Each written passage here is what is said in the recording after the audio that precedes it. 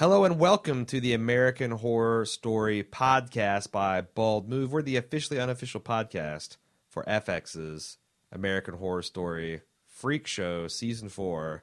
I'm your host, Aaron, and joining me as she does each and every week is... Cecily. And we're here to talk about the second episode, Massacres and Manatees. I was going to make that same joke. I mean, I get that the state is set in Florida, but did they have to hit it so hard? I mean, are we going to have a Mayhem and Mangroves episode? Murder and Mandarin Oranges. They need to lay off on the Florida references. It's actually Massacres and Matinees, just because I don't want the one person to email me that wasn't in on the joke. What a way to start this episode. I'm just coming out swinging at the listeners. You are. I'm running this joint like Dell. Anyway, these manatees were directed by Alfonso Gomez Rejon. A lot of talk about him last week. He is known for doing mostly commercials and a few episodes of Glee. Oh, yeah. This episode was written by Tim Minear, who has directed and written a lot of things. He wrote episodes for X-Files, Zorro, and Lois and Clark. Huh. And he also executive produced and directed episodes of Strange World, Angel, Firefly, Wonder Falls, and The Inside. Holy shit, Firefly. Yeah, Lois I thought and you'd Clark. enjoy that. I loved Lois and Clark growing up. You also love Firefly. 90% because of Terry Hatcher, but still. You were a pig. I was a pig growing up. No, you're still a pig. Yeah, now I'm a hog. I've graduated To whole hog. to whole hog. Do you want to get on the podcast, or do you have any pre-show banter you'd like to engage in? I think these episodes are too long. I had that in the middle of my notes, that I feel like they need to cool it with the hour 20. Like, this show had a little bit of fat. There's so much going on in these episodes that you don't need the extra 20 minutes. It's like I have enough to ruminate over after the first hour. In fact, you could probably do a crisp 45 and have a longer season. And I think they just could have cut it a little bit tighter. I feel like that FX letting them go over the hour is just letting them do some lazy edits. But maybe they're planning on killing a lot of people this season, and they're kind of just giving them all their screen time because everyone is getting screen time. Yeah. Not that it's a bad thing. These are very interesting characters. I got That's stuff I gotta do. It just does feel a bit too long. Yeah. A bit too long. But we'll see how, if they keep on blowing over the hour. Yeah. Fargo did that a lot too, but I always felt like it was justified. Yeah, Fargo was very tight, and it was very well paced. Yeah. And I felt like it ended where it needed to end. Sure. Anyway, we start the show. It was also like 8 episodes, wasn't it? Yeah, it was trim. Yeah, it was Maybe very 10. trim. We start on a overhead shot of the circus, as we frequently do, and I got to keep shouting out how amazing I keep finding the circus set. You got the rusted out circus truck, all the different tints. There's so much attention to detail. Yeah, and it's so colorful. Yeah, and the aged, like, I know it's set in the 50s, and I feel like these trailers were probably new, but, you know, like Jimmy, Darling, and the Lobster Boy they're painted up trailers, and the Strongman had one. But they're aged because you can tell that one time they were like, but they've just fallen into disrepair, and the rust is starting to run down the paint. Like, I think the freaks are the hipsters of the 50s, right? They already had old shit. Before it was cool. Yeah, before it was cool. Before it was cool. Got to get her hipster digs in. But anyway, Meep is, for some reason, polishing eggs. I didn't quite catch why that was going on. I don't know, maybe after chickens lay eggs, they have they have bits of chicken insides on them. You know, like placenta or however it is that chickens make eggs. That is disturbing. That is also attention to detail. But the gang's all there, including Meep and Amazon Eve and Paul DeSteel and Jimmy, and they're listening to the radio about the town gripped in fierce, eh? Citizens confined to their homes, children quaking behind mothers' apron strings, and so on and so forth. When the police roll up, No. They're switched to the radio and they're listening, and he says, "Oh no." Yeah, They're listening to the radio, and then they do a cut to the diner where the waitress serves coffee to the guy from the toy store across. Speaking of fat to trim, and then they go back. I wasn't even going to address because it's like, come on, we don't need to establish the coffee shop guy. Yeah, they could have just done that. Guy in comes the next in. Scene. Guy comes in to give coffee. It just happens. But I don't think we need to see how point A crossed to point B there. And see, and that's why it's so bad. We sit here and we talk about how we don't need to be talking about it. And now we've spent 5 times longer. You should than just the edit scene this out. deserves. Probably. The police roll up, and before we move on, I want to make a comment on Meep's mouth and how creepy and horrifying it is. Yeah, it's really bad. It's and I feel bad because later in the episode I felt really bad for him. He's super sympathetic, but I don't know what they did to make it. It's like all he does is bite the heads off of living things and then never brushes his teeth ever. I feel like what I was looking at is if all the enamel and all the dentin were worn away and he just had the fleshy root. Ew. Sounds painful. And I really felt like he's in constant dental pain in addition to biting heads off and saying meep. Anyway, the freaks direct the police officers to Elsa's tent, where they inform her that there's a curve. First they want to search the place, and she said she ain't passed the bar, but she knows a little bit enough that they will not illegally search her shit. You know, Elsa, not knowing about the cop's murder, was she kept in the dark because she has plausible deniability?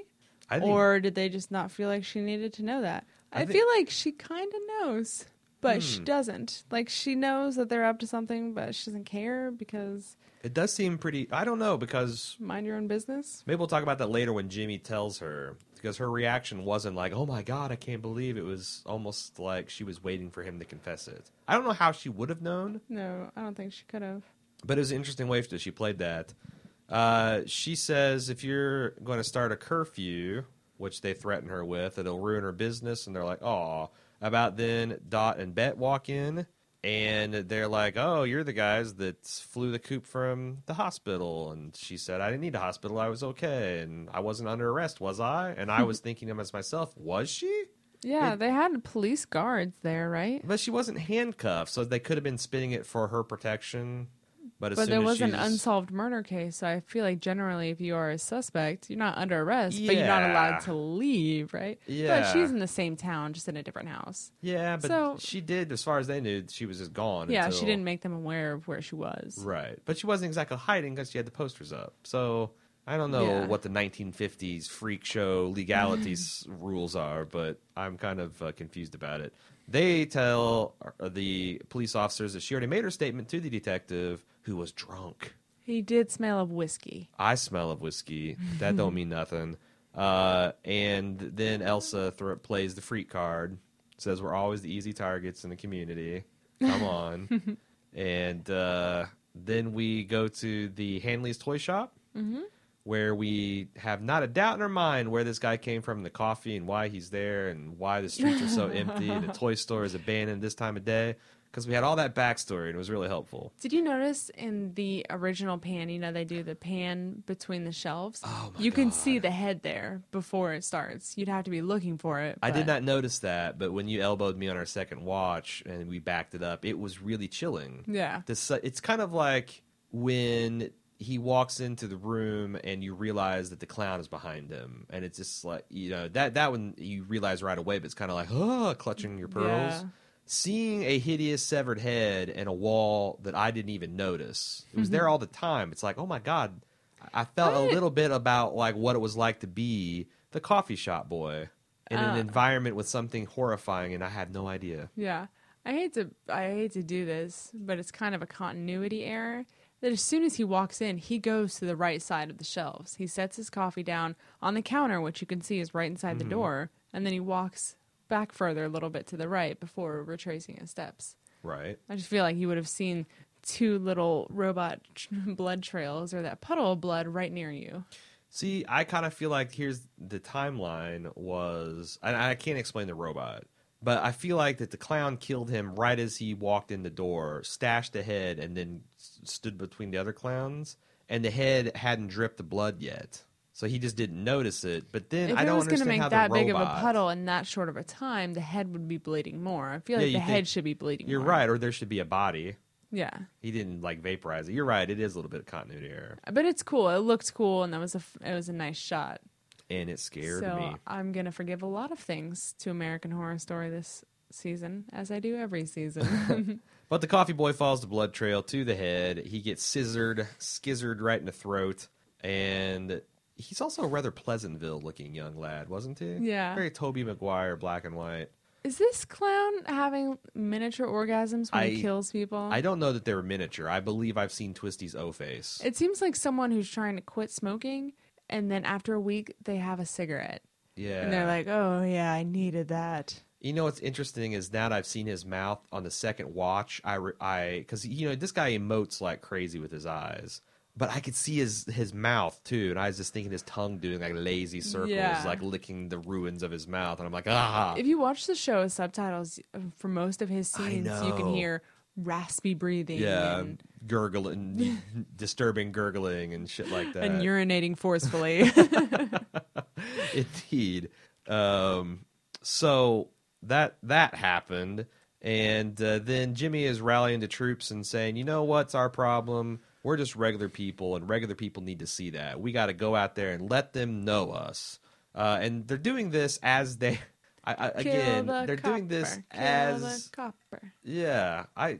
They're doing this as, they're disposing of the body, or they're digging the body up because he's afraid that the cops are going to be swarming all over and they'll find this obvious shallow grave. So they're going to burn his body. Yeah.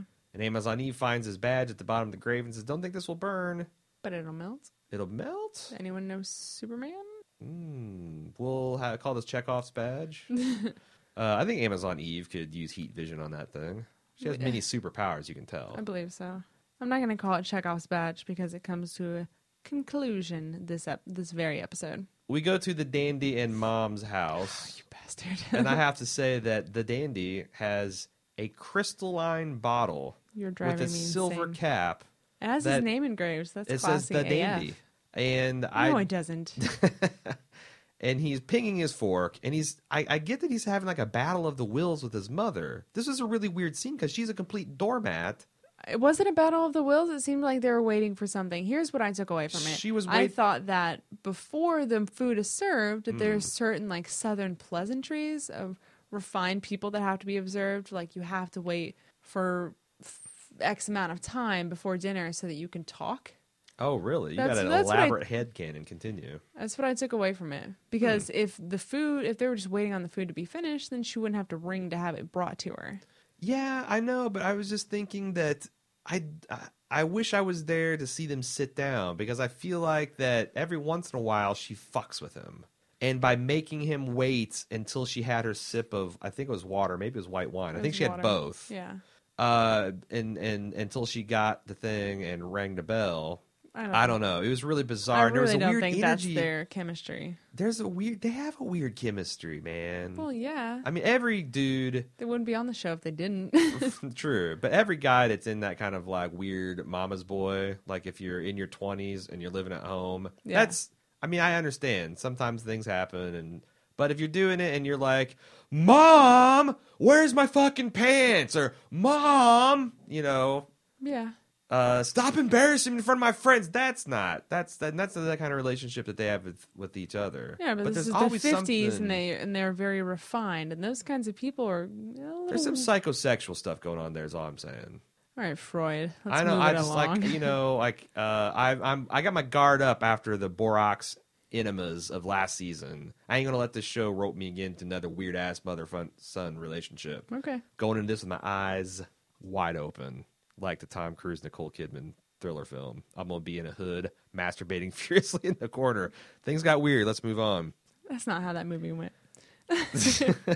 But anyway, there's a lot of things we find out about these folks. First of all, their house servant is Patti LaBelle, and she's fabulous. This boy's working my last nerve. She talks about this Cushing girl? Cushing girl.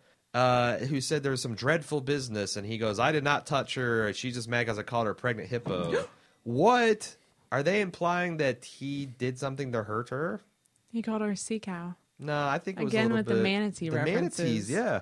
I feel like that there's something there, too. I think he killed her. Real? Oh, you think he actually killed her? Yeah, he's killing cats out back. Yeah, but usually... I think it was sort of like a rage murder on accident. He just let his tantrum get the best of him. Terrible things happen when he gets in moods, as his mother says. Yeah, I think he kills people. You might be right. I just think it's weird that usually... And it's explained away. It's an escalation. Like, you pull wings off flies, and then you kill kittens, then you set a dog on fire, then you murder a person. You don't usually, like...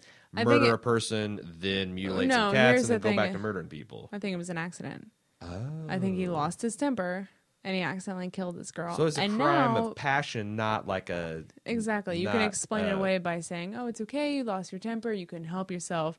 You kill cats because you kind of liked it. And now it's a compulsion. And now you see the clown has people, and he's probably going to kill them, so that's how you escalate it to actual murder. Right on. The first one was still murder. It turns out that the dandy... But again, I'm just making things up because we don't actually know what happened. Turns out that the dandy wants to be a thespian. And I thought only girls could do that. Yeah, and shocking in 1950s America that you'd have someone be an openly thespian. What he needs to do is have sex with Desiree. Well, I think that would be interesting. Because if she cures gay men of their gayness... Well, she's got both parts. So I think that she would like flip a lesbian super gay. What? I don't know. No, she's got both parts. Oh, okay. So you're just like she's AC/DC. Okay. She can alternate or direct that current. Yes. Okay, gotcha. I think I know what you're talking about. You already talked about the fact that Darla found cat parts. Cat parts. Which the way she said cat parts made me think like he cut off a cat's balls or something. In addition to all the other things, I found them parts. But the way that this Miss Dandy denies everything, it's just it's such a ball of disgusting narcissistic delusion. Like, what is it? And I've seen parents like this, not to this scale maybe, yeah. But they just can't ever, even though their son or daughter is a shit, they cannot imagine them doing any wrong. And they have to agree with them because they don't want to make them angry. Right. It's like there was one at a party once where she was going on and insisting that, her child's doing nothing. I'm like, well, it's not an opinion. You can look over there. Yeah. This shit is going down. You can use your own two eyes. What are you going to do? Yeah, but they're seeing out of different eyes. That's the problem. I just... They have this rose-colored glasses on. But I feel like it's also rooted in this narcissism, too, because it's... if there's something wrong with their child, they produce that child, they raise that child, therefore something must be wrong with them, and clearly that can't be the case. Back at the freak show, Ethel goes to collect Dot and Bet because they got to sing for their supper, they got to earn their keep. And as she's explaining this, we see a strongman vehicle pull onto the plot, and she exclaims, "Christ on a wheel." And we see Angela Bassett get out of that mobile, and she's wearing fabulous Africa shoes. And then we see the commish also walk out and identify himself as Del Toledo and his wife Desiree. And we find out that he's a strongman. And she made a living fucking gay men straight.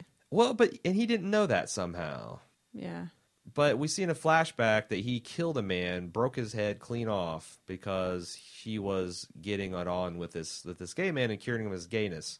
And she had like a line of guys. And again, I'm wondering, how did this guy not know this? I don't think it was a line of guys. I think it was just 3 gay guys that came together to get help for their buddy or something stupid. Yeah, but he was explaining like he'd heard about her. Like this is something that she did on a regular basis. Well, not I think she's she got did repeat it. Traffic. Exactly. I think she did it enough that it just got to be too open. And then that was the first time he found out. And then they left 3 weeks ago. So when this man is on top of her having sex and he goes, do you want me to help get you there with my extra bits? The P is under the V. The P's under the V? Yes. Oh, see, I was thinking it was like PV then A. But you're saying it's VPA. Yes. Okay, so that's a docking configuration that would work. Yes. I was thinking she was suggesting them doing like a reverse wheelbarrow. Or I was trying to think of what kind of position you'd have to get in to make that connection happen. Okay. To get slot A into tab B into slot A. Okay. You're not going to play along with this? Nope. All right. So he breaks the guy's neck, and we find out that Desiree's talent is that she's got 3 boobs. She's a full-blown 3-titty hermaphrodite. That's indeed. She's got 3 boobs and all her lady bits and a ding-a-ling. And when she finds that out, Elsa says, I can't afford you because you've got such talent. And then Del says, well, actually, you're our last stop.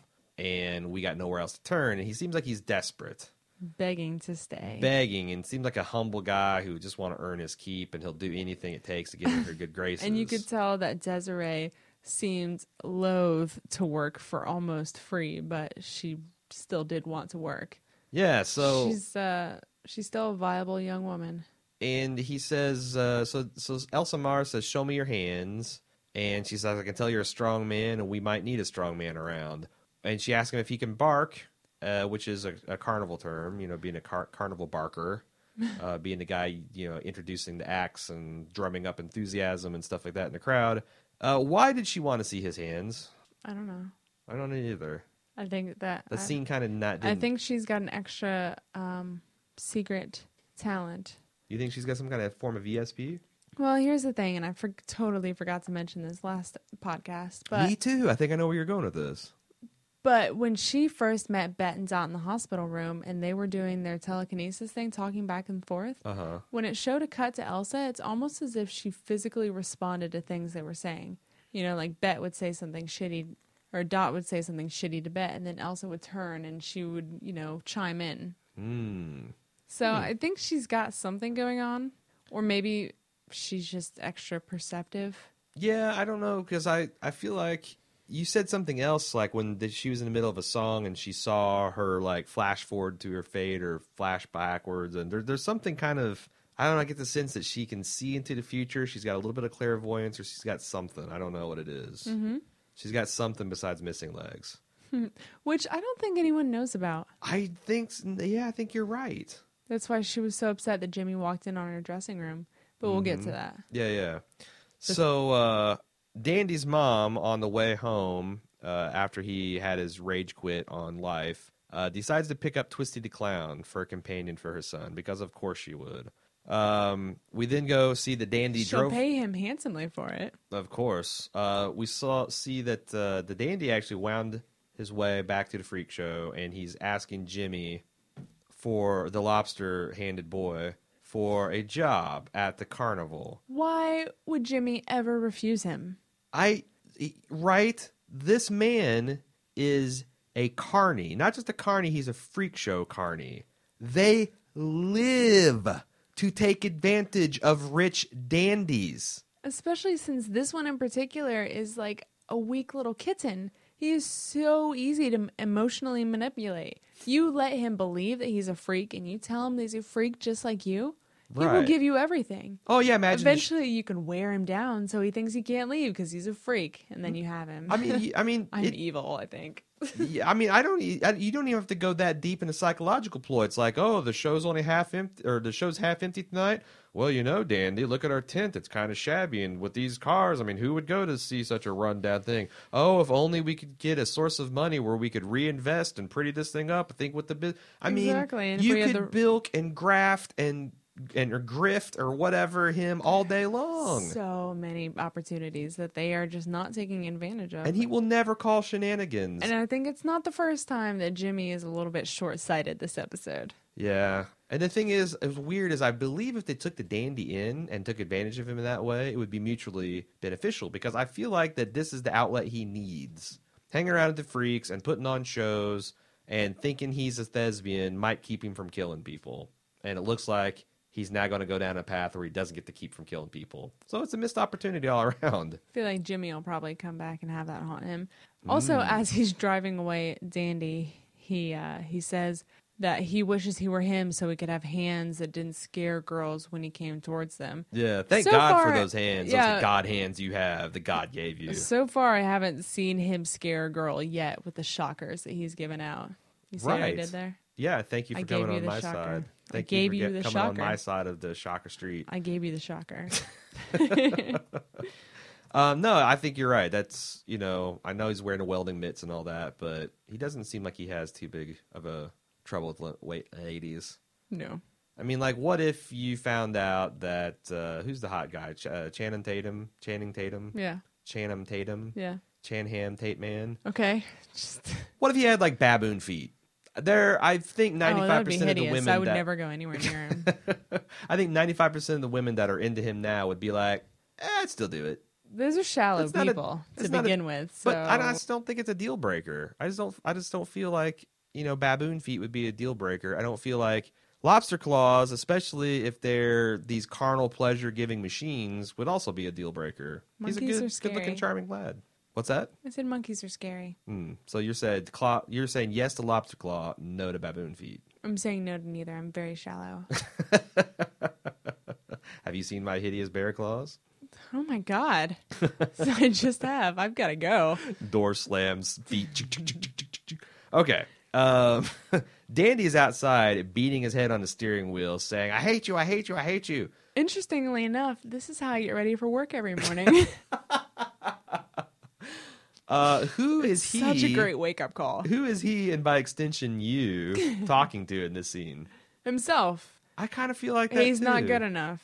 He's actually, I mean, this is probably his mother. It's probably Jimmy, but I think it's all aimed back at himself. He's got a really interesting relationship with himself.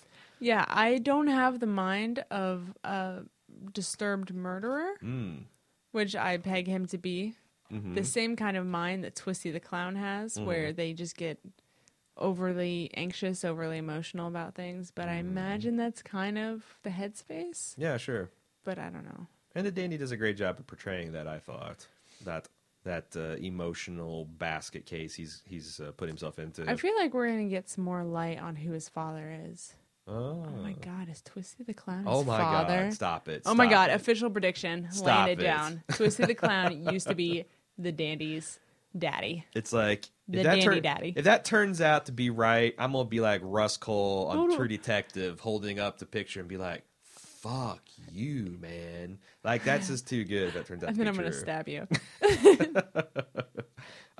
Okay, let's see.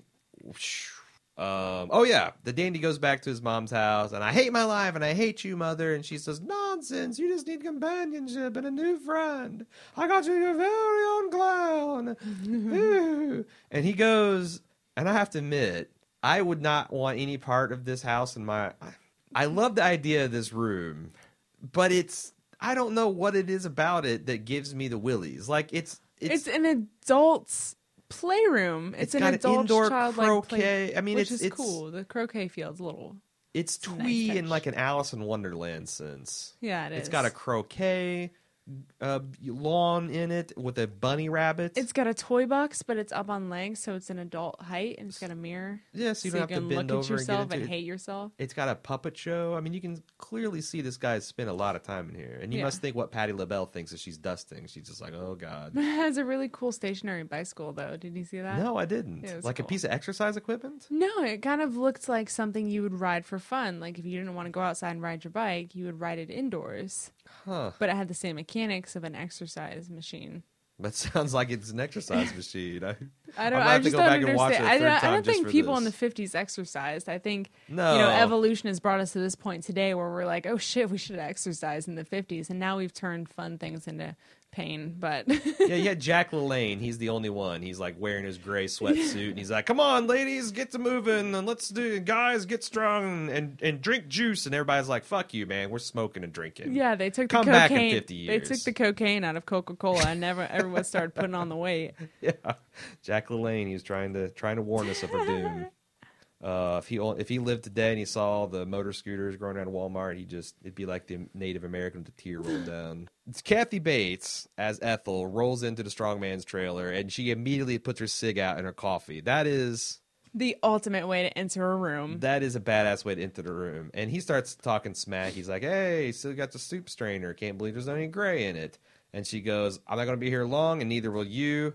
We see a flashback where he, the strongman, Del, almost killed the baby Jimmy. Two things. Yes. One, is that Jimmy's dad?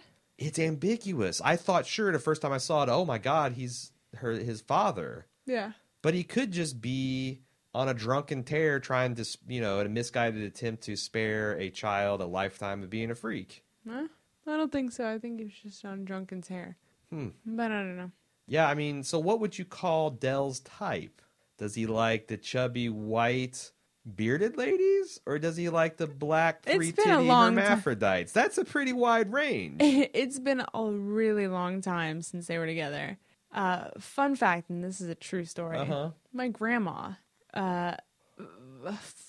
almost 50 years ago now, is dating was married to a virulent racist, Hills of Tennessee type of man. Oh, really? Today, all apologies to the people of Tennessee that are listening. We don't think you're all racists. Well, back then you were. He still is today. I'm not proud of that. But now my grandma is married to a black man. Uh-huh. And I just think that's so funny. Who your is type changes as you get older, yeah. And your black grandfather loves me and my podcast, and I don't know what to say. Conspiracy theories, and he thinks that's what you podcast over. Then he's so cool, and he calls me. He calls me brother, like brother man, and I don't even know what the fuck to do. He also claims that Dave Chappelle is a good friend of his and lives in Springfield, Ohio. So take some of that praise with a grain of salt. Yeah. Anyway. So he says, you got to be polite to me because I'm your new boss. And she says, bullshit. Not if I have anything to say about it. And storms out. Oh, wait. I want to talk about how cute Jimmy's little baby lobster fingers were. Oh, right. They were adorable. Yeah. If you didn't notice, you have to go back and look at his little claws. Do you remember the what wasn't Batman? Batman Returns, the one with Michelle Pfeiffer's Catwoman. Oh, with the penguin? Do you remember the baby penguin there? Yeah. That was really creepy, but you're right. Baby Jimmy was kind of adorable. Yeah, because now his hands are like weathered, but back then there was just the soft skin and little baby stuff. Just super enormous. Yeah. Yeah. Nice prosthetics on that. Might have been even a fake baby. Who knows? Whole baby's prosthetic. Maybe. I wouldn't put it past this show trying Bring out your babies. Pass a fake baby off. Let it salt through them. Slim Whitman. I don't know why I have. Oh, but because my notes said Slim Whitman. I have to say it. It's Dot trying to sing "When I'm Calling You" by Slim Whitman. I've never heard this song, but I looked it up. And it's terrible. It's a terrible song. Okay. She is terrible at singing it. Yeah, she's not good. She's doing a very good job at sounding like she's terrible. And they're trying to think of, oh my God, we've got the star act and she has no talent. What can we do? Dot really puts Bet down and says Dot doesn't have any talent. She's a hole in the ground. And Dot's like, yeah, I am. They suggest juggling. Desiree? Desiree suggests that she fire ping pong balls out of her twat like some girl she saw in a Mexican club. That was, especially with the hips. Yeah. You could. I bet Desiree. Yeah, she can do that. She's got that technique. She might have been talking she's about got kind herself. of like she could probably have like a slingshot shot situation set up, where she puts the P and the V and the ping pong bong and then bang. She could hurt people with that. That's like a catapult. Yeah. I'm not talking about the medieval thing. I'm talking about the thing the U.S. Navy uses to launch aircraft off of an aircraft carrier. Would you call it a cuntapult? A cuntapult? I would. In fact. You better license that before someone takes it. Oh, I had that license years ago. That's coming. The cuntapult? That's coming soon to a Bald Move t-shirt near you. So Jimmy says, well, this is horseshit. How about you try singing Just a Me, Dot? And she gets hearts in her eyes, and she busts out Ella Fitzgerald's Dream a Little Dream of Me. And which second we time also we've heard, just, yeah, Boardwalk. Daughter Maitland. It's made my man Chalky cry. One of my favorite songs. Desiree tries to compel Del not to be a dick, but he decides he's going to be a dick anyway. Oh, right. And the other thing is, when Elsa first heard Dot sing this, they did that camera trick where, like, the background receded. They're doing, like, the, tracking shot plus the zooming. And we can see, like, just she's turning green with envy. And about that time, Del announces his plan to get around a curfew by selling matinee tickets. Mm-hmm. And Miss Mars went on this long speech about the enchantment of the evening and how you have to have darkness for people to let their guard down and to want to come out and cavort with the creatures of the night. Very compelling argument. And he just shut it down and said, no, bullshit. And you're right, Desiree said, hey, you got to listen to the lady. And he said, no, lady's my boss. And he storms out to hang flyers for the matinee. Why did you just make air quotes? What do you mean? To hang flyers? Yeah. Oh, we all know what hanging flyers He does, means. in fact, hang flyers, though. Yeah, he does. Hangs them all day long. This man's going to be a problem, Elsa announces, as I was thinking it. And I think she's making eye contact with Desiree. They might go in with each other on killing him. Really? I think Another Desiree official loves her. prediction. Anyway, I think Desiree loves her man. The same way a beaten woman loves their men. You think? Did you see how forcefully he pulled her into his lap? Well, but he killed a man that was having sex with her. Like, I get it. That's shitty. Mm-hmm. But he's got a temper, so I'm sure that she's walking on eggshells all the time. Huh. She can't tell him how it is. That's interesting, because I kind of thought, just from what I knew, that she had the pants in the relationship, and you're just turning on its head. Just because he pulled him to his lap, I thought that was more of a cute couple thing. It didn't seem violent, but I guess with his violent background, maybe. Yeah, and the temper and all that stuff. It seems cute because he's trained her how to behave around him. Speaking of weird forced behavior, we've got the dandy performing The King and I in front of Twisty the Clown through the magic of puppetry. What is Twisty the Clown thinking? I don't know, because his face is inscrutable. And I thought it was interesting because he's like dancing around and he's talking about this and that, and he orders him to be amused and all this stuff, and Twisty doesn't give a fuck. He's just sitting there heavy breathing. Mm-hmm. And the dandy says, "Your silence is utterly provocative." He commands him to play with his toys. When the clown's, it seems like he's game for that finally. He's going through the guy's toys, and Dandy sneaks off. Did you know there was a head in that bag? I was pretty sure. Okay, because I saw that the bottom of the bag was soaked in blood. I did not notice that. So I assumed it was a head. And I was pretty sure that, it was definitely a head. Well, obviously we saw him pull it out. So never mind. Yeah, I didn't think it was a toy keeper's head, though. I thought maybe it was someone close to him. Oh. That was my first thought. No, I think it's just it looked like it was a fresh toy keeper's head. That's for sure, right? So he looks in there and is shocked, and then he's super shocked when Twisty knocks him cold out. Well, it doesn't really knock him out cold. Knocks him painfully to the floor. Yeah, there you go. Onto the cold marble.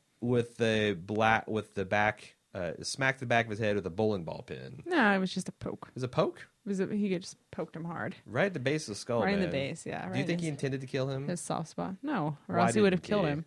Because I think if he intends to kill someone, he takes a pair of scissors and stabs them, But I'm or saying, cuts their head off. why didn't he kill them? Kill this guy? I mean, the dandy was being a massive asshole. Well, here's the thing. But on the other I hand, think he's got a soft spot for children. And Dandy's a big child. Exactly. And he wasn't afraid of him. Yeah. He's got that little boy. He's got the girl who was a child. He killed the aggressive man that she was with. He killed the shopkeeper and the other guy. I don't know why. Maybe they didn't act enough like children, but they were in the way of his toys. So the attraction is that this is a child that gets me. I am a clown. I entertain children. This child gets me. Why did he then knock him out at all? Because he looked in his things. It's kind of like, you can't have that. It's mine. He pushed him down and left. Stormed out by kicking the doors open and doing that creepy scream thing he does. Yeah. Like, the first time I saw it, I don't even remember when the first time he did it. It wasn't the scene, but I thought it was the victim that was doing that scream. Anyway. Moving on to the freak, Jimmy's putting his whole Getting to Know Us campaign into play by bringing all the freaks to the local diner where they're treated super shitty. I mean, some dudes just leave. Women complain about them scaring their children. They snatch plates out of their hands when they try to eat the leftovers from the people left behind. And it just goes all bad. And just when it's getting really bad at the locals, Del shows up. He's quote unquote hanging flyers. And he beats the hell out of Jimmy. And the most piteous part is when Pepper's being pulled away, and she was so excited to get Meatloaf. Meatloaf! And when her piteous wails of Meatloaf are second only to Meep's piteous wails of being beat to death, as far as sad freak wails on this show. This is the second television scene this week, and I have a really steely stomach. To just make me feel sick. What part? When Meep was... Yeah. Oh, okay, that part. Okay, I thought you were talking about the diner part. Well, that too. The meatloaf was just heartbreaking. That was the second one. The fact that her favorite food is meatloaf, that's what's heartbreaking. Yeah. So we go back to the clown's school bus, creepy-ass school bus in the forest, where the blonde and the little boy in the coonskin cap are saying that they're never going to get out. I gotta say, I think this cage doesn't look too strong. I feel like a Yeah, it couple seems good like- solid kicks and you're out of there. Yeah, like in her trying to break that piece of wood off, I think the set accidentally started to break apart. The chicken wire came up, and I was like, I would be through that. I don't care if I flay myself in the process. Is it Rajon? Is it what's the guy's name that directed this? His name is Was it Rajon? Rayhon. Rayhon? Oh yeah, Rayhon. God, I'm such an idiot. I'm such a rube. She's like, Mr. Rayhon, do we need to retake this? I kind of tore apart the cell. No, keep going. Keep going. We'll edit it in post. Yeah, we'll fix that in post. Did not fix that. But she does manage to peel off a pretty good sized chunk of wood with some nice nails. Yeah. For some puncture wound, blunt force trauma, and some puncture wound. And she says, now we have a chance. And just as she's saying that, the clown comes back, tries to muse them with the robot, and then he tries to muse them with the shopkeeper's head. And they all start screaming, and then blonde girl swings in action and whops him upside the head with the stick and gets away. They both get away. And tears off his mask. This mouth scene, man, I was expecting it to be bad. I was expecting, I don't know, like I've seen a couple walkers in The Walking Dead where they have their jaw physically removed, and it's kind of all but it looks like it's kind of red and meaty. Yeah, this was black. Yeah, it was like black and purple, and the teeth I had were to rotten. Yeah, I had to pause it and stop to look because I thought the few teeth that were in there were actually maggots. Oh. Which was a horrifying idea. And then his tongue digitally in there dancing around too was horrifying. And John Carroll Lynch is doing this incredible acting job with his eyes and his breathing. He's killing it. He is literally killing it. He's killed multiple people. He's literally killing this, yeah. Several. The town's gripped in fear. Just the way he moves, the way he stands, his hands. Yeah, the physicality of his performance. It's so far the best thing of the season. Yeah. And he is truly terrifying. And that fucking mouth, man. Anyway, Elsa and Jimmy. No, you're skipping where the kids run out. And you're right. I went right on to my praise of Twisty, and I got all twisted up. Twisted up? The blonde girl runs into the dandy, and he grabs her and carries her back despite her vigorous protestations that he should let her go and that this is a maniac, he's a killer, and says, Mr. Clown, you'll have to work on your confinement if we're going to have any fun. Aaron. Boarded the train to Crazy Town. What? Somebody's got to save them kids. Won't someone think of those kids? Those kids need help. So Jimmy goes in to see Elsa in a tent, and she tries to defend Del and says, we need a strong man around here. And he's like, you've got one. I killed a cop, and here's the badge to prove it. And she says, how have I underestimated you? And he goes, it's not just me, and hands her a bill that these flyers that Del's been hanging have her build last with the geek. Also run with Meep the Geek. And she says he has to go. I'm surprised. I've seen people do this where they get hired on and they have this fake humility and then they go on this, Khmer Rouge type purge campaigns and try and like. Oh, you're talking about the movie Showgirls, something like that. But I've never seen someone do it on day one. Like, once he got this woman to sign a contract, he is now running the company. Yeah, she hired him as a barker, right? She never said he could be a security person. She said he could be a strong man, which I presume was something to act as in the show. Yeah. Did she not read her own contract? I don't know. I don't know. I guess his thing is he's such a bully and he's so strong that none of these people can stand against him, literally. And if they went to the police don't give a shit. So he's like in this ultimate position of just primal, like Dark Ages warlord power until some other greater power than him. What I was going to say, what is he? Who's going to stop him? See, this is the kind of bipolar attitude, bipolar temperamental thing that makes me think that Angela Bassett is an abused woman. Well, that would be sad. So we go out to the show. I guess it's a matinee show, right? And he's barking up a storm. He's talking about Meep, and Meep proudly bites off a head of a fluffy yellow chicken. Did you see in this shot that Meep and Michael Chiklis are the exact same height? No, someone on Facebook pointed out. I'm going to give them the full credit. I laughed really, really hard. Wait, when they someone? showed... You're going to give someone the full credit, but you're not going to say who? I will. I just have that in my feedback. I don't want to scroll down. I've been getting lost on my notes now. You'll get noticed. Someone, someday. Simmer down At now. some time. That's a tease. It's called a tease. I'm trying to tease them into the feedback. Hey, I read one of your guys' emails. You'll all have to listen to find out which one. He's barking up a storm. He introduces the spectacular Siamese twins, which I thought was kind of clever. That I think Siamese twins is kind of vaguely racist at this point. It's kind of I don't know why. I don't think so. I think there were Siamese twins, and they're called that because it was first discovered in Siam. Really? That's what I thought it was. Yeah, the very first twins were Siamese. I don't know. I feel like because now everyone they want. I just know that it's considered gauche to not call them conjoined twins at this point. Kind of like well, it's they're not also all very from Siam anymore, I guess. Yeah, it's kind of like the Hippocratic Oath. But I could be totally wrong, but that's what I thought it was. Okay. But I thought it was interesting how they worked in the King and I, who was, of course, the king of Siam as well. It's kind of on-the-nose commentary about what's going on in the episode. But anyway, she busts out Criminal by Fiona Apple, which if you were disturbed at David Bowie being slightly ahead of his time, they just warped into the... I believe that thing came out in 90s. Late 90s or early 2000s even. And it's okay. That was fine. That was absolutely fine. Tell you what did not work for me. What's? The mosh pit in front of the stage. Yeah, I mean, I thought the song was just okay. I thought Matt, who plays Paul, is the seal, living seal or human seal, banging Paul, on the drums was really seal. cool. And I really liked how they harmonized with each other. Yeah. Like Dot was kind of playing, or not Dot, Bet was playing kind of shell-shocked, and she started harmonizing, and that sounded really cool. Yeah. But it just...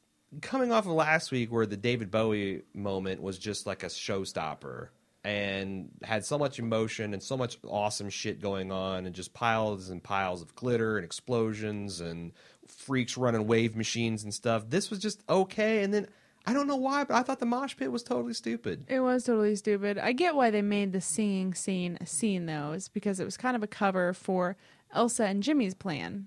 Right. What was Elsa's role in that plan? They make nods at each other, and then Jimmy goes out the tent right next to Del. Which is the dumbest thing ever. Towards Del's trailer. Right. So why wasn't Elsa watching to see if Del saw him or followed him? I think she thought Jimmy might have had half a brain. She was standing right there. But I felt like that maybe she was the mastermind. She overcome with jealousy? So she was stuck watching the stage? Well, I mean, do you think she's trying to get rid of Jimmy? No. Do you think she's putting them against each other so they'll have a battle of wills and strength? No, she wants a strong man to protect her, but also not go against her wishes. Yeah, I just can't figure out why. It's putting herself ahead first. So this dynamic could flip if Del starts doing what Elsa wants. I think Jimmy would be the one that's dead at the end of this episode if Del had actually said or done something to benefit Elsa. Huh. Does that make sense? I just felt like it was remarkably stupid. It made Jimmy look like a freaking moron to have an interaction with Del right by the exit in clear line of sight of his trailer and make a beeline to his trailer. Have a little subtlety. Yeah. Like Just there's ways to stage smidgen. There's ways to stage that scene to make me not think that Jimmy's a fucking idiot. And they chose not to do that. Maybe Jimmy is a fucking idiot. He does seem to be a little naive about the way and flighty about the way things work. Or have not a greatest grasp on. Yeah, he is. He's got his head in dreamland.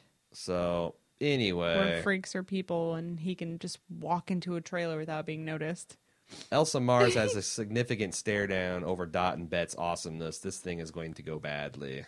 So, the police show up sometime after the show, I think. And it's still daytime and they're there for Dale Toledo, the strongman. And they have a search warrant to search the whole premises. But they want to start with his tent and his effects. Which he actually is in an RV. It's not a tent, but whatever. Copper. And they started with him because of an anonymous tip. Anonymous tip. Just the tip. Just the tip. We find out, and that's the tip is all you need.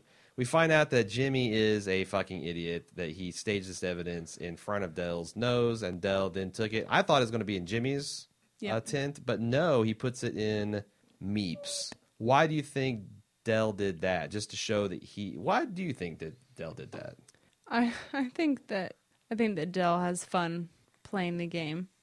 The most dangerous game where you hunt other humans. Yeah. Jimmy's a fun competitor. He's important to the place. You can't just get rid of him like that. And Meep was on he's a businessman. Meep was on the bottom bill anyway with Elsa Marwood. That was just a shot at her. Exactly. Meep is an also-ran. He's an opening act, so get rid of him to send a message to Jimmy and also say, I don't even consider you a threat because I had you by the balls. Yeah. I could have put you away. I chose not to. There you go. That's a power play. Mm-hmm. That is a baller move. Boulder move. And poor Meep, as he's being frog marched out of there, it's pathetic and it gets worse. Patheticer. And I like how they pan out with the overhead shot, and you can see all the little traffic paths between the trailers. It looks almost like an ant farm. Yeah. It's such a cool, vibrant way to see this kind of dark and dreary universe. And I think Elsa's right about, like, daytime carnival is a completely different feel from nighttime carnival. Yeah. Oh, yeah. The cops, as they're taking Meep and throwing him into the tank, are having doubts about him being the mastermind, but they think that a night in the tank will soften him up so he'll name names. Are they an idiot? The only name he can name is Meep. Meep needs a lawyer, and Meep needs protective custody. The only way he's getting softened up by the 10 meat tenderizers that he's locked up with. Yeah, he huddles into the corner and screams pitifully these Meep cries like a newborn baby. It's like when a newborn baby is like really hurt or scared and just like he's got these screams that pierce your soul. That's what Meep was cranking out, and he got beat mercilessly. Got beat to death, in fact. Yes. A little bit of a spoiler, but I think you guys can handle it. Elsa creeps by in the middle of the night, wakes up Bet as she's sleeping next to her sister, of course, and just pours poison right in there, saying that, she eclipsed you deliberately, and you must not allow it. And then she slips her a knife. And I'm like, what the fuck? Can these people read each other's minds or not? Yeah, because Dot at one point even kind of woke up and said, are you talking to yourself? Like, she was wakened by it. Yeah. And then she tells her that Elsa is there. But there's some precedent because Dot stabbed her in the middle of the night, and it was a surprise. Like, what? Like, you can either read each other's emotions or you can't. And I feel like that I'm not a particularly light sleeper, but if I was sleeping literally 6 inches from where a not so loud or not so quiet whispered conversation was happening and I heard my name mentioned several times, it would wake me up. I'd be like, the fuck? Yeah. Go back to sleep, honey. And I don't know. You can tell from the beginning when we first see the twins and Bet is starting to chew her fingernails nervously that she's got tells. And as soon as they wake up the next morning, that the jig's going to be up. Elsa gave me a knife to kill you with. Yeah. First thing on your mind. Yeah. And that's the thing. It's like, don't think of an elephant. Oh, God. Now I'm thinking of an elephant. Right. Like, you slip of this knife, it's not something that you're just going to be like, oh, I just won't ever think of the knife until I need to use it. That's crazy. I hope they're going to explain this a little bit more because it is kind of a thing for me. If they're going to have these two people scheming against each other, don't open up the pilot with them reading each other's minds. I don't know. I haven't figured out their twin empathy. Are they two separate people or are they the same person? They share some sort of central nervous system. Well, no, they don't. They have two separate spines. I don't know. I'm not a biologist. They've got spines down to like right behind their heart. That's separate? I thought it was all the way down to their hips. No, I mean, you can see they have a very slight body. It's very well defined when they walk in Elsa's tent in the beginning. Sure. It's just one body. But still, I know. I feel like the spine was kind of curved down there sharply. But anyway, Jimmy is drinking with a purpose. And that purpose is to be passed out on the floor when his mom, Ethel, the bearded lady, comes in and says she's disappointed in him, that he always stayed off of that demon stuff. And she finds out that he's been fighting with Del, and she goes crazy and says, you got to stay away from Del. He's bad news. And he says, Mom, I got to tell him all, because Meep's not tough. He's just weird. And she's like, tell who what? Because she doesn't know that her son is a murderer. And a truck pulls up, and they dump out the body of Meep. First of all, 2 observations about this scene. Who dropped off Meep's body? I feel like when the police officers... Here's what my headcanon. Okay. When the police officers allow a prisoner to get killed in prison before he can stand trial or what have you, they just discreetly get rid of him. Still to this day. This isn't just a 50s thing. Yes. Like, they'll get into a beat-up old truck. Oh, yeah. I've had plenty of friends that went to prison and dropped at my doorstep, and it's heartbreaking every time. Damn you cops in an unmarked, dilapidated truck. That's the real victims in society. And then secondly, Jimmy, when he screams no at the end, it's exactly like me throwing up. That is exactly like he's just having an existential argument with his own soul. That's what it sounds like when I'm throwing up. Can confirm. Kudos for nailing that, Evan Peters.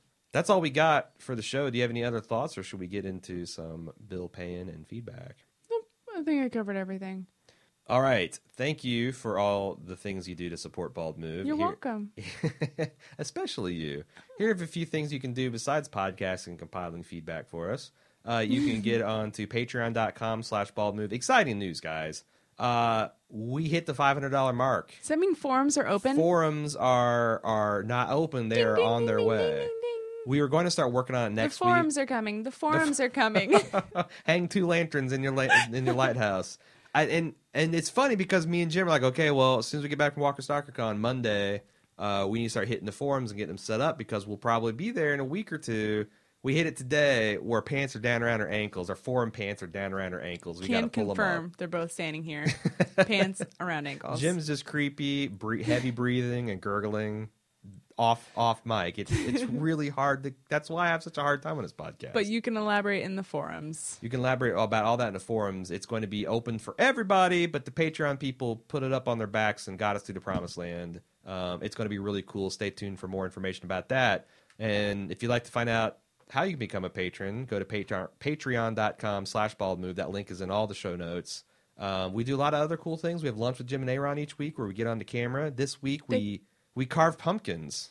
Yeah, and they're super cool. And we answered fan questions and interacted with people in a live fashion. All that stuff on patreon.com/baldmove. There's always Subbable. If you want to launch a custom podcast, have me draw something crazy, get a custom content opportunity, dedicated podcast to a loved one, go to subbable.com/baldmove and see how you can support us that way. Also, don't forget amazon.baldmove.com. It's like 71 shopping days till Christmas.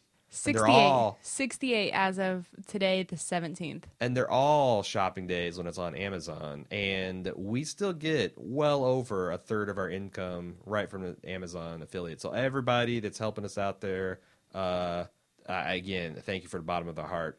Thank you for everybody rating us, reviewing us on iTunes. Another great way to support us. And I think that's about it. What else are you and Jim doing? What do you mean? Oh, we got the Month of the Dead, of course, where we're celebrating The Walking Dead's return. We're doing live playthroughs of Telltale's Walking Dead Season 2 video game on Mondays.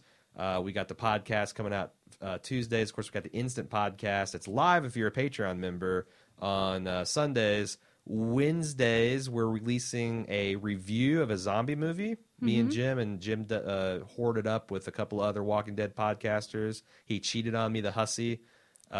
Thursday we got nothing coming out, honestly. Thursday we're recording this, which is a big thing, and then Friday it's kind of a big deal. It's kind of a big deal. So did you tell them that me, you, and Jim are playing Telltale Games Walking Dead? Yeah, I did not, but you just did. Cecily joins us. And all helps three out of as us. Well. You're the pilot.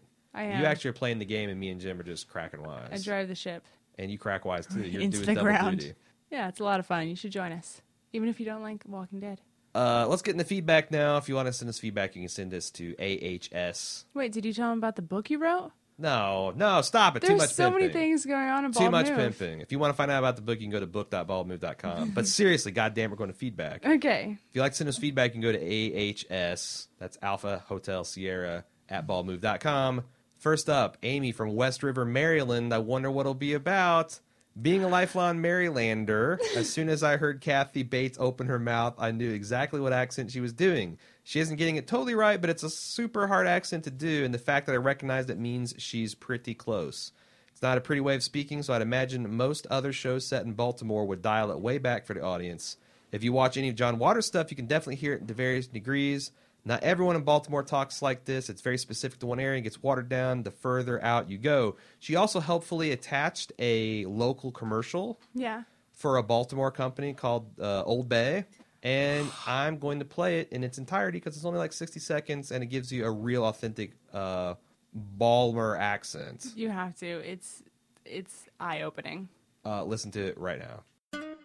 Your friends at Old Bay have some questions for you. Do you go down the ocean? Do you prefer eating snowballs over throwing them? Do you use a Sunday paper as a tablecloth? Then you, Mr. and Mrs. Balmer, are a patriot. And Old Bay is honoring patriots like you with a celebration known as the Summer of Patriotism. Because we know you will do anything to preserve and promote your patriotic ideals. You'll teach your children to shout "Oh" during the national anthem. You'll take tours to see the real Washington Monument on Charles Street. You'll give your friends a glass of water, ask them to eat yet, reminisce about the coats. And in the unlikely event one of them is hurt when ducked hidden bowling on Blair Road, you'll be the first one to call an ambulance. Like you, Old Bay is proud to call Balmer home. So go to facebook.com/Old Bay to become officially certified as a dyed-in-the-wool patriot. And let the world know that when it comes to your hometown, you're as genuine as a can of Old Bay. So thank you for sending that in to us, Amy.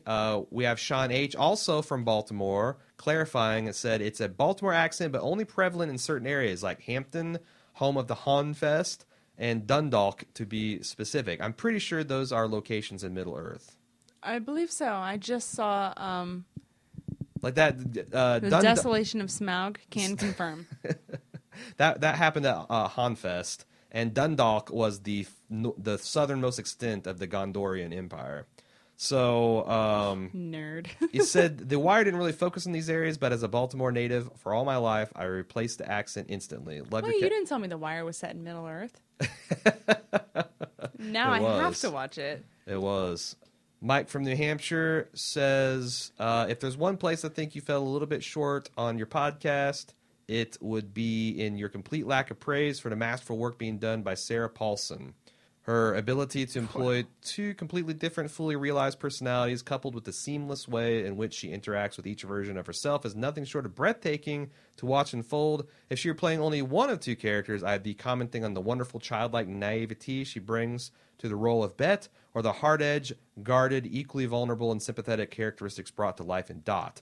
Luckily for us, we get to watch both of these terrific performances simultaneously, which I think makes it all the more impressive. I can imagine several award nominations and hopefully wins in Mrs. Paulson's future. If we lacked in our praise, I think you did her justice there, Mike. I think she does a great job. And now she's been praised. By the way, lots of people sent us email in that Baltimore. I know Marcy and Ron as well. Tons of people on Facebook even, so appreciate all that extra information. Ronald also said, love listening to you review the last season of True Blood. Talk about a horror show. Cecily needs to say something about somebody's kids on Freak Show. Now I gotta go because I got kids. Done and done. Yeah, we gotta keep working some of that in there. I wish I could work the authority in there. We'll sneak it in. American Horror Story Freak Show. There you go. Kathy BR sent me via Facebook an article on the HollywoodReporter.com, which I will link in the show notes, entitled Professional Clown Club Attacks American Horror Story Over Murderous Character. The clowns are up in arms. I think the Clown Club just wants attention. So, a couple choice quotes here. Hollywood makes money sensationalizing the norm, bemoans Glenn Kohlberger, president of Clowns of America International, the nation's biggest clown club. They can take any situation, no matter how good or pure, and turn it into a nightmare. With membership in his organization dwindling, its aging base is made up of 2,500 clowns, down from 3,500 in 2004. Kohlberger, whose big shoe alter ego is Clyde D. Scope, Scope also used on a rifle to murder people, takes a hardline stance against characters like Twisty. Parse this. A clown is taking a hardline stance against Twisty the Clown. Shots fired. We could not support in any way, shape, or form any medium that sensationalizes or adds to chlorophobia or clown fear, Kohlberger says. I think this is the most ridiculous thing I've ever heard of. You know what's interesting? I looked up this. Says the person in a first world country stricken with Ebola. I looked this whole clown fear up on Wikipedia, and there's a study called the Space to Care, which sounds like a Care Bear mini feature. And Aimed at improving hospital design for children, researchers from the University of Sheffield polled 250 children regarding their opinions on clowns. All 250 children in the study, whose ages ranged between 4 and 16, reported that they actively disliked clowns as part of a hospital decor. Many of them, including some older children, stated in the poll that they, in fact, actively feared clowns. Is this an elaborate post-mortem joke about Robin Williams? Because it's too soon for that. No, it's not. Although Patch Adams was an abomination. Put that in your pipe and smoke it, Kohlberger, or so should I say Scope. I think you've done this to yourself, Cold-the-Scope. John D. said, speaking of Twisty's mouth, remember the episode of Ren and Stimpy when Ren didn't brush his teeth and they all fell out? And he included a picture, too. It's awful. It is, and that is a hilarious and horrifying episode. Because at the end, he's just left with nerves, and they're like playing like plucked violin strings, and... I couldn't watch that show as a kid. Well, you should watch it as an adult. It's a whole other experience. Anthony B. said, I must be an awful person because I love where this dandy twisty plot is going. Agree, disagree? Of course I agree. No, I don't agree. Somebody's got to save them kids. I like it too. I like Twisty because he's a scary antagonist. I hate Dandy. I don't like his character. I don't think there's anything interesting about him. I don't want to see him become a fully deranged, psychotic murderer clown. I don't care. I hope Twisty kills him immediately. Okay, well, I don't think that's where they're going, and I agree with Anthony. I like where it's going as well. It's more interesting than I thought. I thought he was going to end up with a horrible skin rash and become a freak, which is still on the table, I guess. But it seems like they're going more of a murderous, Twisty protege. Oh, yeah, she did mention that he gets a skin rash when he has temper tantrums. Lino RJ posted the image of Meep and Strongman Michael Chiklis on stage and said they're basically the same height. And I'll be damned if they're not. I'm going to include a link to this in my show notes as well, so all the haters can see. And I'm not saying he's less of a man for being 4'3", because I've seen. There's. But he's certainly not a full man. He's a half man, you'd say.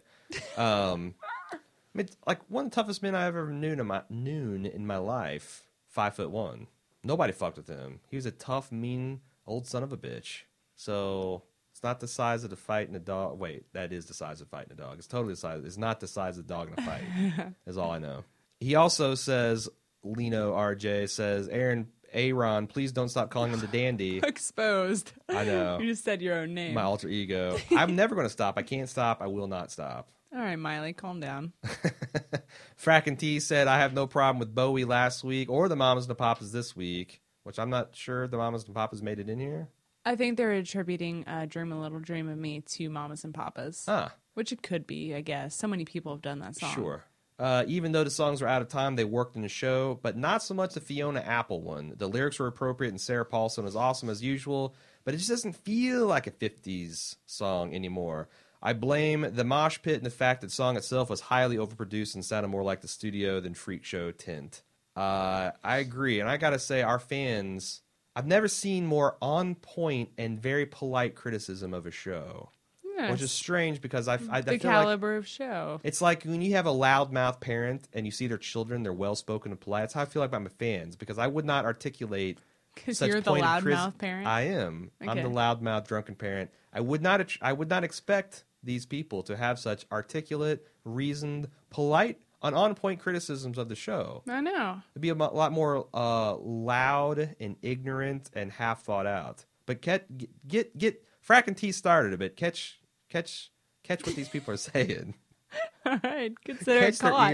Catch their ear sounds that are coming out of my mouth. I read all the emails. I'm looking through this feedback. I get it. You people is smart. Shane Bowman says, the score in the show is really distracting. It's far too heavy-handed to the point where it undercuts the efficacy and acting and cinematography, not to mention its incredibly close derivation of the amazing score in Under the Skin. Lionel RJ tags back in that says, it's a little too hokey this season. I get it. They are freaks and they are weird, and the show is weird. That said, while watching the first half, I felt more like I was watching a play than a television show. I like the realer feel of American Horror Story Murder House, and also felt like the writing was so much tighter in season 1, and even Asylum. It gets a little Pee Wee Herman-y. Well, here's the thing, is that in the first season, Murder House, I found myself almost distracted by how terribly the story lined up for me. Like, I thought the characters' motivations and the things they were saying to each other and the way they were behaving towards each other was just really far-fetched. And they were trying to be more realistic. Mm-hmm. But this, it's like, you know your audience, you know your niche, and you're just sticking to it. And I think that works for me. Right. When you want to be campy fun, then that's what you're doing, and it's working really well. I do feel like they do a fairly good job of maintaining whatever tone they're setting. You know, like last year. Last year, the Coven was the whole la la la la, and even when it didn't fit, even when it could have gone with another choice, they still forced that la la in there. And I kind of respect that. That it was good. Well, Murder House was kind of the same way. It's like if you had, oh God, how do I put this? Mm-hmm. I was talking la-las. Where are you coming from? It's like you have a really good director, but a really bad writer working together, and they're just butting heads. Because you got something really interesting and like visually impressive happening, and then a murderer shows up out of nowhere and takes your family hostage, and the next day everything's cool. I didn't understand that. Yeah, there's a little bit of that in Coven. Well, you cheated on your wife, and before you guys healed from it, you decided to move to another state to move on. Mm-hmm. This just happened. Yeah. Yeah. It was so out there for me. It's almost like the continuity gets in their way sometimes. Exactly. Like, damn it, you know what? We did a couple episodes. Forget that because we got something cooler. And I guess as long as it is cooler, I'm fine with rolling with that punch. Yeah, I can go for a split shot of Lobster Boy giving out the shockers at Tupperware parties that I can whatever story you're trying to sell me in Murder House. He also asked the tantalizing question, how long before Mommy Dandy gets killed? I did think that myself. I don't know. She hasn't fulfilled her purpose yet. I give her at least till mid-season. Yeah, I got some thoughts on that, but I'm going to also let a listener chime in. Manira P said, I don't think the mom will die. I mean, there's a reason why she's still here, and we haven't seen anything about the dad. Ooh. Also, I get a crazy vibe from her, too. What if they pull an old Yeller and she has to kill Dandy?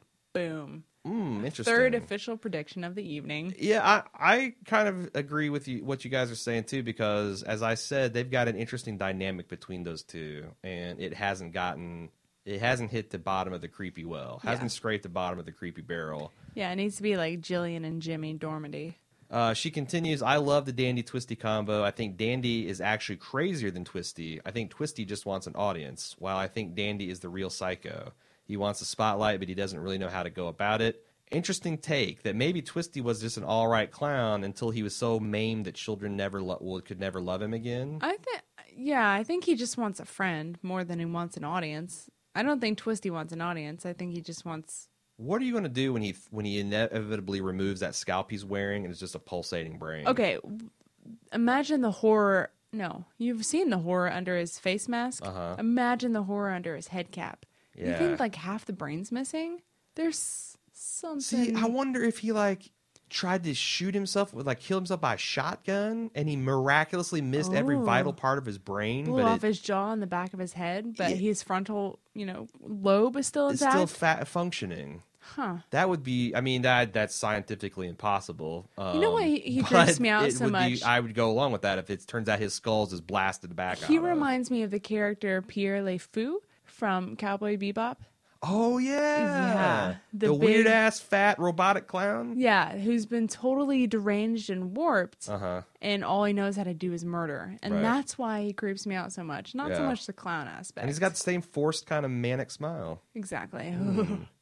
Hot take. Nathan P. said, the real reason Ethel's been given the status of freak, and not because of her beard, is simply due to her freakish accent that she uses when speaking. Sirius's episode seemed even worse in terms of her speech, turning the character drama into a hilarity. The real reason Ethel is in the situation isn't because she doesn't shave her beard, but actually because no normal person can understand her speech, and thus she was outcast from society as a freak. Do you like Shots to go down fired, the Baltimore. Ocean? Down the ocean. Talk about when we had the Coats playing. Which I have to lay low back because we got to stall your team. I don't even understand that sports reference, but I'm laughing anyway. Whoever came up with the idea that clowns are meant to be funny and comical is quite simply wrong. Nathan continues. Think about what a clown is. Shots fired at Kaleidoscope. It's Kaleidoscope. You're an asshole, Clyde. Don't make a fucking pun like that. Oh my, I want to go back. You just got that? Yes, I did. You're a mess of a person. I am. But yes, Clyde E. Scope. What an asshole. I want to go back. I want to go back and make fun of him some more. I'm going to find a quote, an embarrassing quote from him. No, that's too stocky.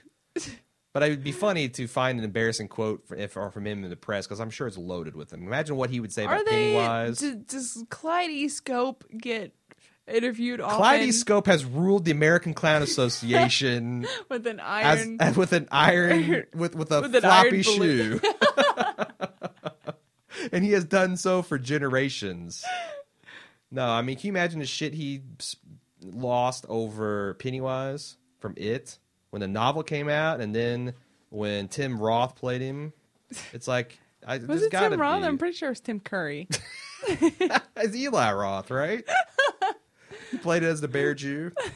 One of them boys. Yeah. But anyway, continuing, Kaleidoscope totally derailed me. Also, whoever came up with the idea that clowns are meant to be funny and comical is quite simply wrong. Think about what a clown is. A grown adult dressing in bright colors, donning a cakeload of white paint just to escape any prosecution charges, and a sinister and permanent smile by viciously gesturing and sharply moving in ways to surprise the children in front of them. How did anyone think this was anything but creepy? You know, I heard there was something on the American Horror Show thread on Reddit where someone was asserting that clowns came from a society in the Middle Ages, that they were white face paint and they would scare people in the street to remind people of their own mortality. It's like a memento mori thing. Like the plague? Oh, yeah. And they were supposed to be all ghostly reminders of dead people. But it turns out that's bunk. I couldn't find anything. I was going to say, I'm going to need some citation on that. But it's a cool idea, and I was all set to research it and to present it on the show. And I know you told me about it earlier. I know, and I spent an hour trying to look up stuff, and it's like, oh, damn it, that angle's gone. But I still kind of used it. Was that cheating? No, it'd be a shame to waste all that time. This is like a 2-hour podcast, An American Horror Story. We're still going. Just like the American Horror Story show. It's going to be slightly too long for your comfort. Yeah, it's going to be uneven spots. You might wince and say, ooh, wish they made a better choice in that area, but we're still going. If you'd like to give us more feedback, you can do so at ahs@baldmove.com or join our live Facebook watching thread on Wednesday night on facebook.com/baldmove. You've been a wonderful audience. Thanks for putting up with us. Until next time, I'm Aaron. And I'm Cecily. Good night. Deuces.